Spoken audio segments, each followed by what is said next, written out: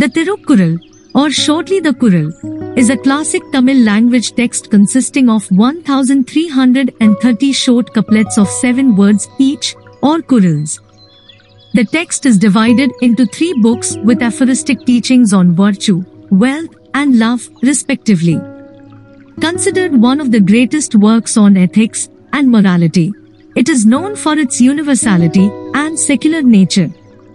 Its authorship is traditionally attributed to Valluvar, also known in full as Tiruvvalluvar. The text has been dated variously from 300 BCE to 5th century CE.